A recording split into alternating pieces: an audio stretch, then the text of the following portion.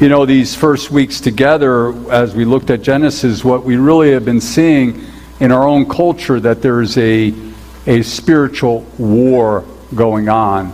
And that war begins with the ideas of the mind.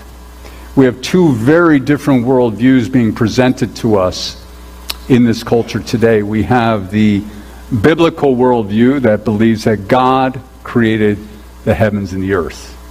And when he brought this creation to being, he did it in 7 24-hour periods. And we've been looking at those, and as I've been demonstrating and will continue to demonstrate, there's good scientific evidence for this idea that God created the heavens and the earth.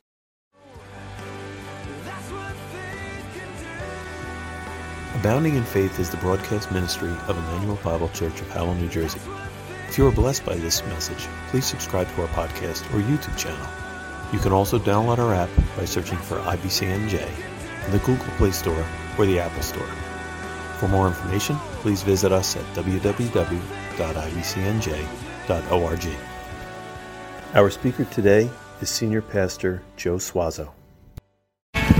We're in the fourth part of a series on these first chapters of Genesis, and within these chapters we've been discussing from the Bible, God's Word, how we know the world began, how the world began.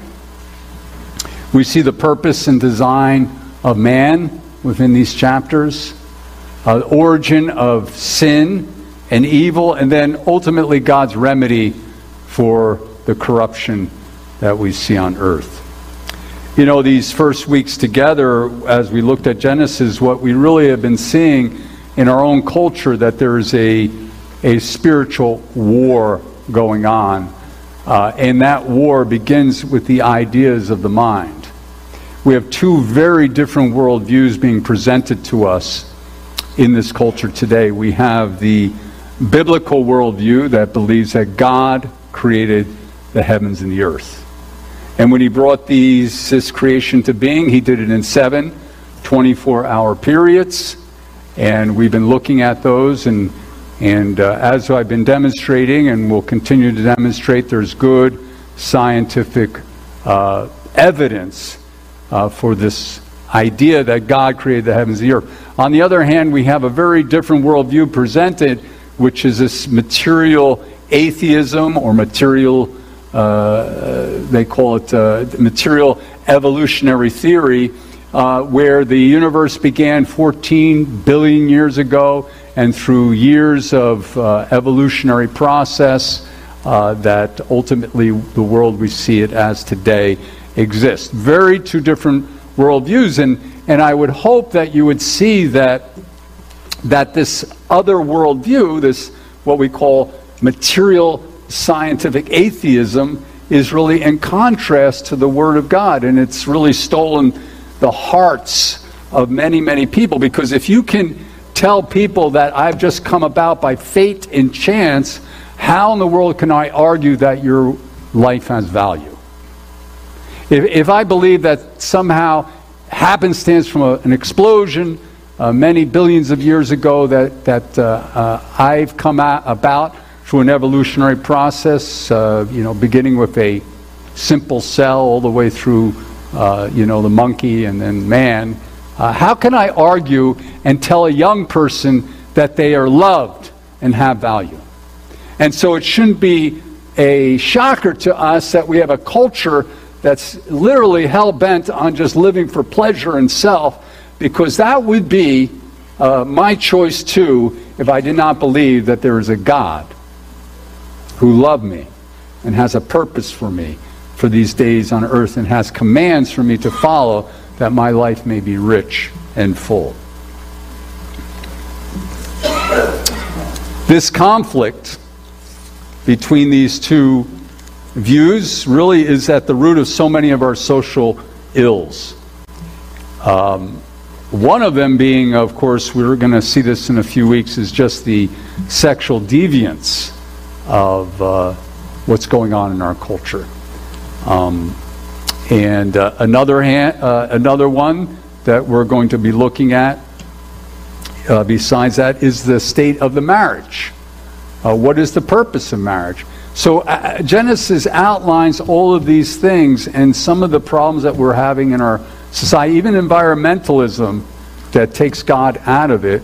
Instead of caring for the world because of the glory of God, we have a different kind of thought. We're going to get into all these social issues that stem from how we understand the words of the book of Genesis.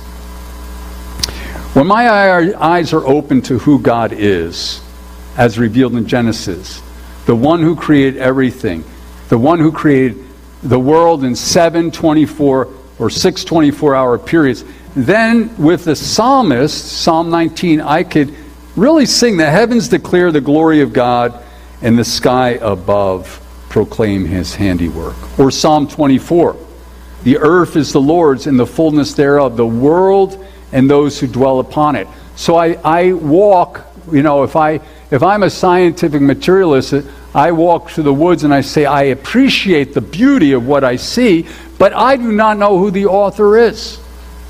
And so I try to take from that beauty something that isn't to be taken. Instead of worship, it's all for me. But if I have the Lord at the center of my heart, when I walk into a sunny day today, it's nice that the sun is shining, I look at the sunshine and I can praise God, and my heart can be filled with joy. So two different points of view that we're going to be looking at. This morning, our focus is going to be on the 5th and 6th days of creation.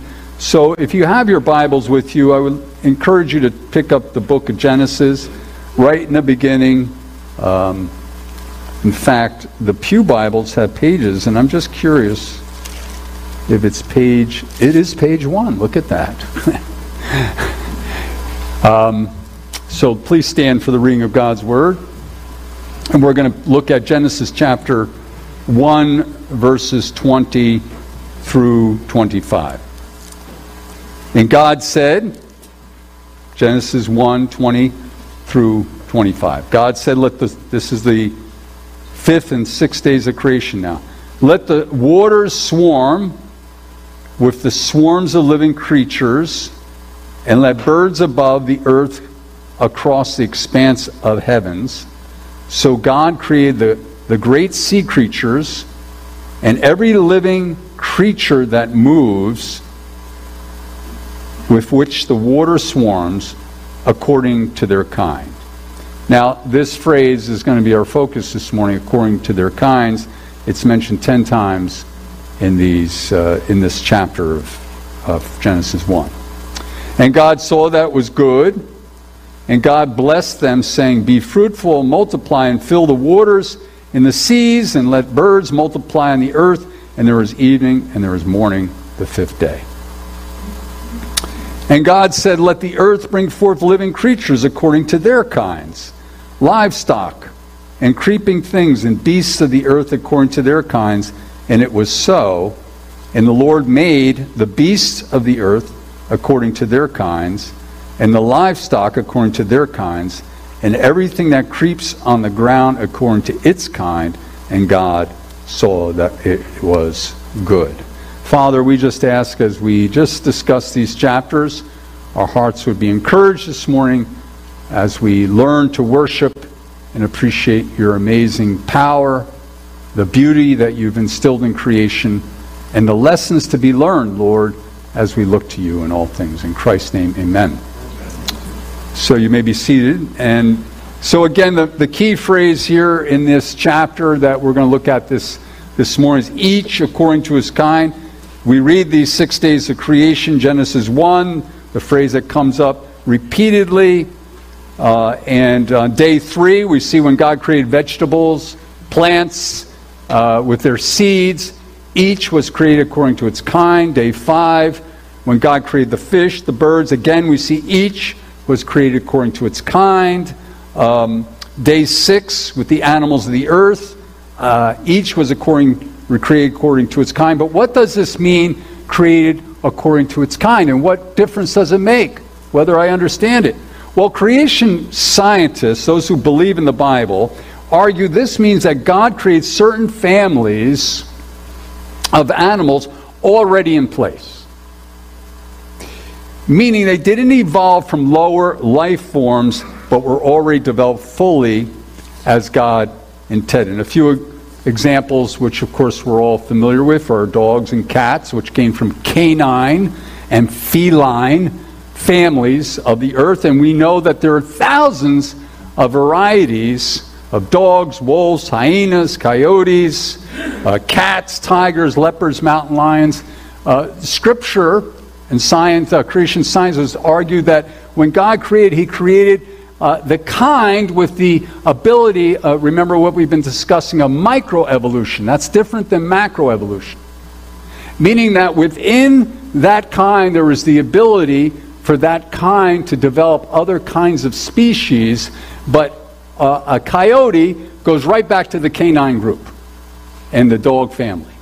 A tiger and that little cat you have in your house are somehow genetically related. Don't ask me how, but over thousands of years we see these differences that come about, and they're genetically connected. Now, this is the problem with evolutionary theory, and I have this nice little chart, I think, up here. Can you throw the next slide up there? Okay, so probably some of us have been exposed to this. This is very common. This is a children's book from, again, scientific materialism, stating that, without God, things started with a simple organism millions and millions of years ago, and then they have this chart for children. 395 years ago to a fish, somehow 340 million years ago, it developed into somehow its ability to go onto land, and eventually, around 300 million years, we got these things creeping on that, and that's where we came from, folks.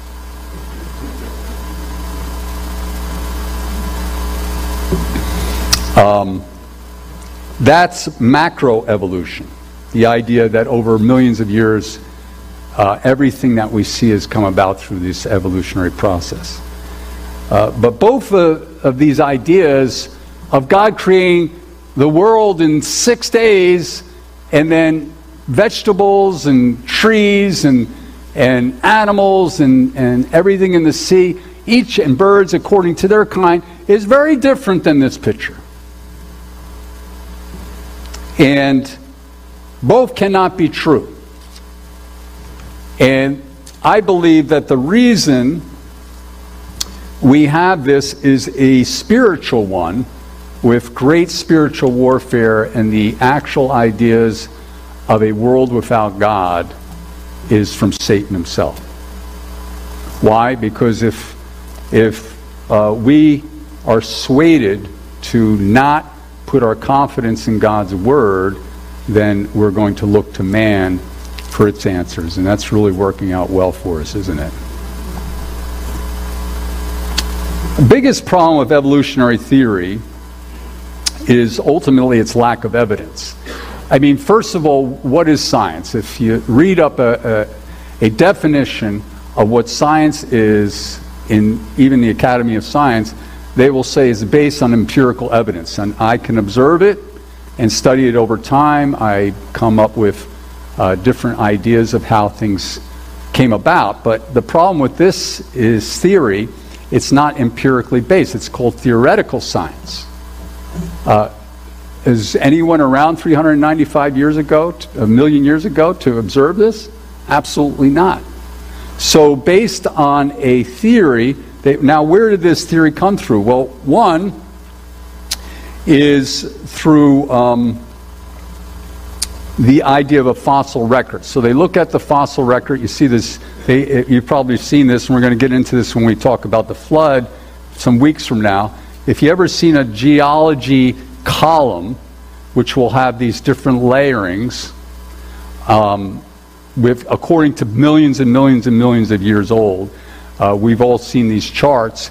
They would argue that in these fossils would lead us to believe that things were created and evolved over time. But the problem is there's absolutely no evidence for it. These are called intermediary forms because, for example, If something evolved from a simple cell over a period of a million years to complex life, you should find evidence of those fossils buried in these geological columns, but you don't find that. In fact, Darwin understood that this was his biggest problem and said this. This is a quote from his Origin of Species, his famous book. He says, "Why do we not find intermediary links in the geological or rock formation? It's perhaps the most obvious, serious objection which can be urged against my theory." Now, there is a layering of rock called the Cambrian Age, they talk about, which is around 300 million years ago. And they say, well, certainly, this was Darwin's thinking back then, if we can get a better scientific analysis of that age, because that's where the explosion of all this life came about, then within this Cambrian Age, this particular grouping of age, I would be able to discern, or science would be able to discern, how things evolved from less complex to complex. But the problem is, we're over 160 years later, and have we found that evidence? No. We're going to talk about that when we get to flood a little bit more, about how these geological columns that we see came about through the flood, which was only 4,000 years ago, not through millions and millions of years of evolutionary process. And so the first problem with this theory is the lack of evidence in the fossil record. A second problem, and we've been talking about, is mutation theory. And by the way, we don't usually preach like this. If you're visiting here, I'm just going through this because this is the problem we're facing in our culture today. I believe that this is the source of so many of this. So it's important for you to understand and have confidence in the scriptures. Mutation theory, so the evolutionists argue that things evolve from lower life forms, starting with the cell, to more complex life forms through a mutation process. What is mutation? It's the reshuffling and the adding of information so that a cell can become a fish, and a fish can become a land animal. So it would, by their own definition, it would have to be the addition of information. But the problem, again, is in a laboratory and any evidence, there's never been any time observed a mutation where information has been added. There's only a reshuffling or a taking away of information. Remember we talked about this with the dog species, right? If you have a wild natural dog who's able to hunt and survive on its own, it's got a long snout, it's built to hunt. Then you took my poodle, may her soul rest in peace, and she could only survive literally like an hour in the wild, or a few hours before she gets there. She had to be trimmed in a certain way. She had to be cared for, in every single way. She's like, a baby from beginning to end. Not so with the wild dog. So the poodle is a removing of information. It's not an addition. So never has it been, there's observed, a reshuffling would be, my daughter has a golden doodle. You know what a golden doodle is? Very sweet dog. I think the Rands have is yours a golden doodle too? Okay. I think theirs is a golden doodle too. They're nice dogs. I really like them a lot. But I would say not a taking away, but a reshuffling between a golden retriever and a poodle, right? The best of two worlds. So these are mutations or through interbreeding, but they aren't not a removal. They're not a gain of information. And then the final argument we've been looking at against evolution is the sheer complexity of life. Remember we looked at this a few weeks ago? Remember we talked about from Professor Stephen Myers of Cambridge. He had an essay on irreducible complexity and how even a simple mechanism like a mousetrap, which only has 5 parts, to argue that mousetrap didn't come from design but came from an explosion is preposterous. Now, when you really look at, first of all, there are over 20 anthropic principles that govern our universe. I'll give you an example, like the laws of pressure is an anthropic principle, or the way light behaves is an anthropic principle. Gravity, these are all laws. Now, how does an explosion create laws that give us this perfect, beautiful universe that we look at? And so that's one of the arguments, is the anthropic principles. The other is DNA. Remember, we looked at this a few weeks ago. And just when you look at the DNA strand and just how complex, it's a mathematical formula. They know this. They know this because each of us have our own unique DNA coding. That coding would say, yes, that is a person, that is a man, that is not a dog, that's a man. But then within that DNA coding, Pastor Mike and Pastor Joe, they can tell us apart. So that's how specific it is. And it shows absolute design. The question is, how did that come about? Through evolutionary process. Or the cell. Darwin, remember, didn't even have a really good microscope to look at the processes of the cell. Now, in the 1950s, what was called a nuclear microscope was developed, where we can see things tens of thousands of times. And what do we see when we look at a cell? We see a miniature factory of all kinds of processes going on of design. And so all of this shows the absurdity of evolutionary theory. When God created the heavens and the earth, he created things each according to his kind, not with evolutionary process, but with the ability of microevolution. In other words, within the dog family, you have thousands of species of dogs. I was looking this up. Think about this. This is crazy. How many varieties of string beans are there? Take a guess. Well, that's a big number, 600. I looked it up, 140. But still, that's a lot. Horses, right? It's the family is called Equidae. Zebras, donkeys, mules, horses. Over 3,000 varieties of horses. So all these God created according to their kind with the ability to change into these things. And you can still today, they can interbreed a zebra and a horse and all these things because they're connected through the family that God created thousands of years ago. So I'm just going to wrap that part of my sermon up. I have a little video to transition to the next part of it, where we're just going to talk about the amazing animal kingdom that we find in the scripture. So if you can just throw that video up there.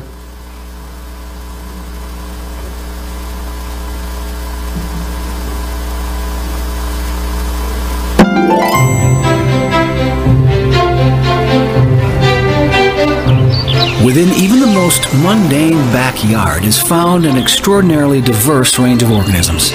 Just look at the animals. Slugs and snails, butterflies and praying mantises, squirrels and birds. Some have skeletons inside, others have skeletons outside, and others have no skeleton at all. As different as the various animals look to us, every cell of every animal contains the very same type of energy factories which digest food. In contrast, the plants get their energy in a radically different way, by taking it out of sunlight. And as different as animals and plants are from each other, the unnoticed organisms in your backyard are even more different. Fungi, for example, can neither produce their own food nor take the food in to digest it. Instead, they digest the food on the outside and pull it in. Bacteria have even more incredible designs. They are able to break down molecules no animal or fungus can digest. For example, they break down grass in a rabbit's stomach and wood in a termite's stomach. Other bacteria are even more different. They get energy from every imaginable source, eating sulfur, oil, ammonia, or even iron. Some bacteria living in the roots of bean plants even get their energy by breaking the virtually indestructible bonds of nitrogen gas. How did such vast differences come to be? At present rates of change, there isn't enough time, even if billions of years were available to derive one kind of bacteria from another. Yet all this great variety among bacteria has been found in fossils in the lowest rock layers of the earth. This supports the biblical account of creation.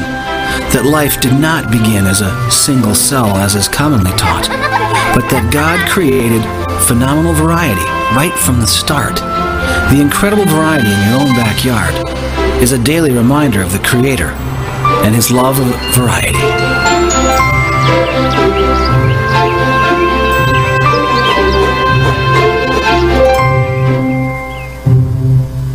That's Answers in Genesis. I encourage you, if you're really interested in this subject of creation science, to go there, because I think it's important for us to have a deep confidence in God's promises and His Word to us. And they have so much more information I can give you in a short amount of time on Sunday. God's amazing world that He's given us. Why did God do it this way? Well, if we would argue, and we can from the Scriptures, that before the creation of the world, before the angels were brought to be, God is, because He's from everlasting to everlasting. In the counsel of God, the Father, Son, and the Holy Spirit, when He would bring about the world as we know it, and ultimately man created in His own image, it was all to reflect something about His glory. Anywhere we look, when we have the Lord in our lives, our hearts can be brought to a place of worship and gratitude and thanksgiving for who God is. And you look to the heavens above and the sheer distances and the amazing way that God's created the universe, to the smallest cell, or even to the way the atomic world is organized, like miniature universes, every atom. Our hearts should be drawn to worship this amazing God who brought all this to be and put Him first. That should be the application. We don't worship creation. You know, I feel sad. There was this, a few years ago, there was this video that went viral. There's this kind of millennial guy. I don't know if he was on magic mushrooms or what was going on. But a rainbow came about. And he's just on the side of a hill in Oregon, weeping at its beauty, but not worshiping. You know, there's a lot of people who understand that the world is a beautiful place, but they try to find value in it apart from God. It's not possible. The experience of appreciating beauty is here today, gone tomorrow, but worship is forever and ever.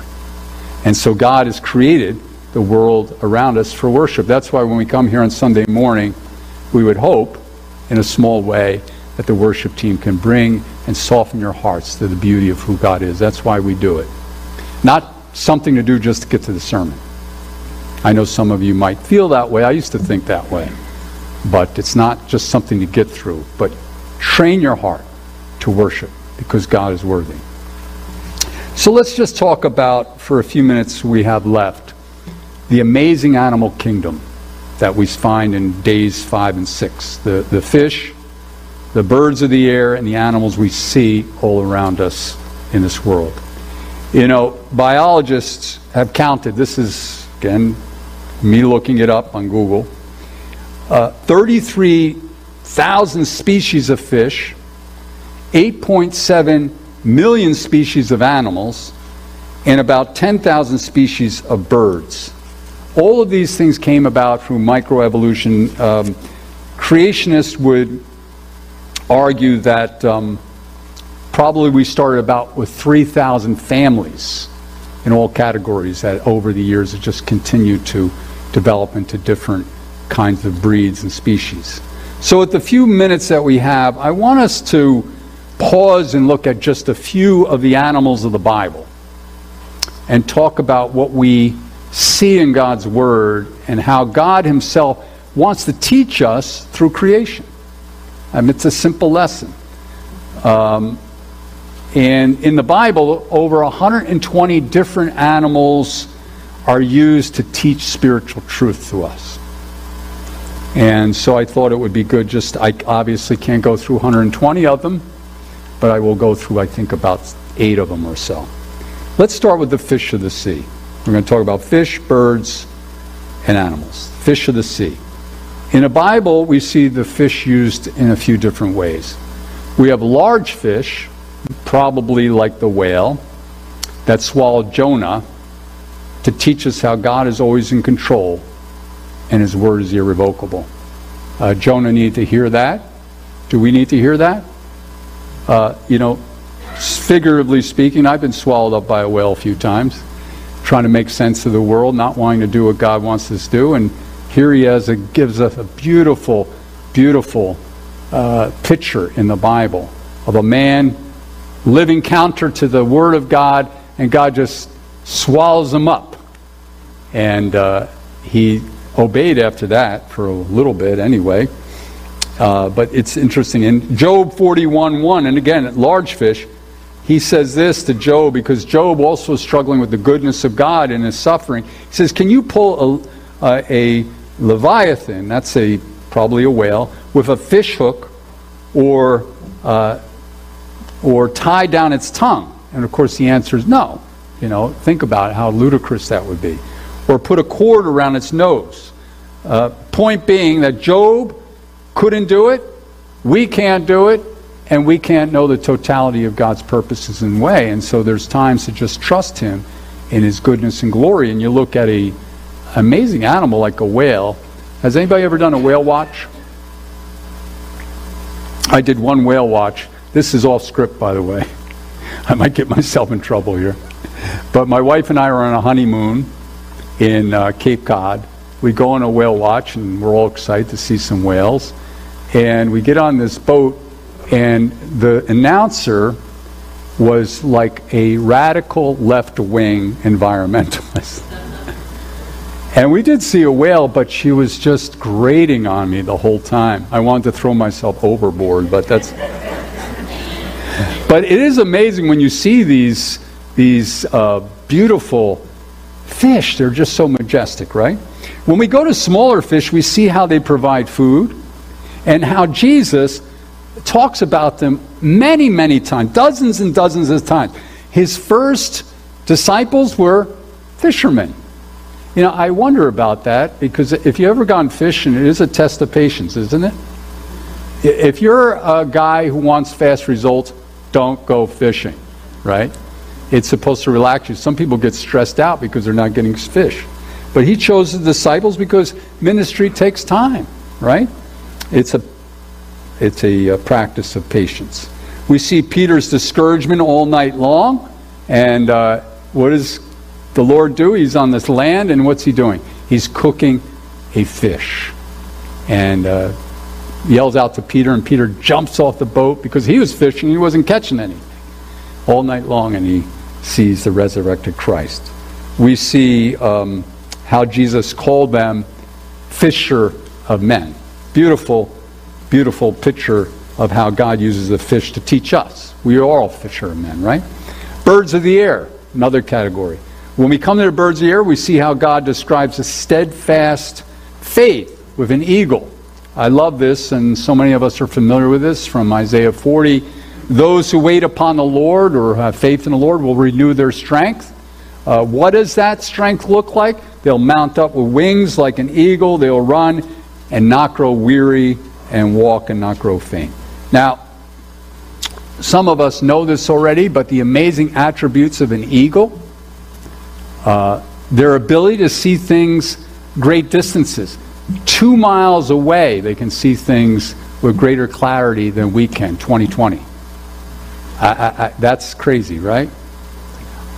They can stay up for hours and hours. When I used to walk through the Himalayas, and we were up 3-4 miles, and you can see the valley below us. Here they are, just above us, just kind of just taking the wind, and they're amazing. I think what this communicates about the eagle is my faith in God lifts me high above my troubles, that I can see things from God's perspective from afar instead of being so tightly wound about them with anxiety and worry. Now, through the Lord and faith in Him, I'm carried away and can see things with great clarity. So that's just my application. When speaking of new life and renewal, God's Word also uses the eagle. Some breeds of eagle have the unique ability to throw off all their old battered feathers and grow what is called a new scapular. Psalm 103, God's promise to us, I will renew your youth like that of an eagle.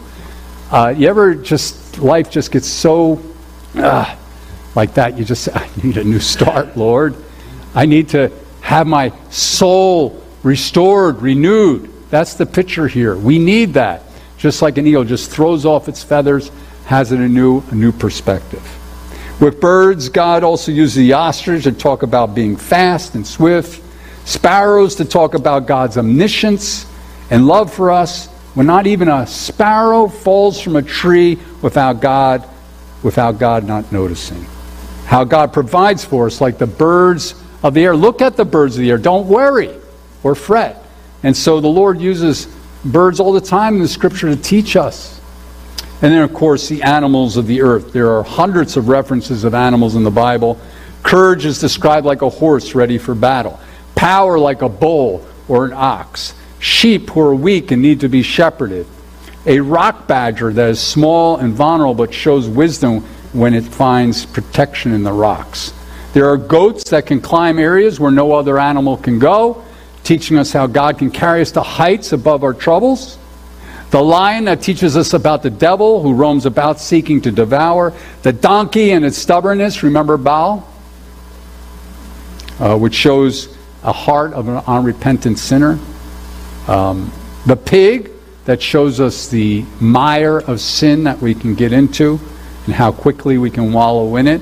Dogs who will return to their vomit, which teach us like what a fool is. They keep on going back to their folly again and again. A gazelle, reminding us of its speed and agility, of its youth. A snake for its poison, describing sin and the devil. An owl, speaking of its swiftness to hunt, or how it can dwell alone without a flock. Again and again, the Scripture uses animals that we may understand God's ways. Isn't that interesting? It's not happenstance that creation was put into place. God did this all because He wants to teach us. God does not need the animals.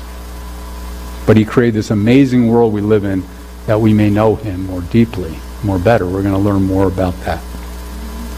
Psalm 104. How manifold are your works, O Lord. In wisdom you have made them all. The earth is full of your creatures. The sea, great and wide, teems with creatures innumerable. Well, there's one more animal I just want to talk about. When John the Baptist saw the Messiah of Israel, Jesus, for the first time, he said, the Lamb of God, behold, who takes away the sins of the world. You know, if you were to try to lead a ox or a bull or a goat to the slaughter, even a chicken, I've seen chickens slaughtered in India, they don't go easily. They squawk, they, put up a pretty big fuss. There's a whole science. I don't know if anyone's read that book or seen that movie with this woman who's autistic, and she came up with a unique way because there was so much mayhem in the slaughterhouses when they would kill these cows for food, and it was just absolutely inhumane. And she created a way to calm them down. But any animal does not go to the slaughter willingly except this one, the lamb. Willingness to go without even putting up a fight. And John the Baptist called Jesus the Lamb of God. Why didn't he could he have put up a fight? Scripture says, by him all things were created. Nothing in this world was created without him. He is the image of the invisible God. All things were created by him, visible, invisible. And we look at so many other scriptures about his power, and yet he emptied himself of all that. He came to earth as a lamb and allowed himself to be led to the slaughter. Why did he do that? Well, I think most of us know he came to die for our sins, have his blood shed, that you and I can know the Lord.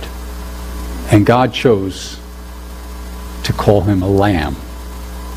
Revelation says he's the Lamb now, of course, who is on the throne. That's how the Lamb of God is described in the book of Revelation. His work is accomplished, done. And I think what we can learn from this is that God's love and salvation is great. And God wants us to know that He loves us. And as our brother Pastor Mike was sharing earlier through the scriptures, how His love is demonstrated by this, that though we were sinners, Christ died for us.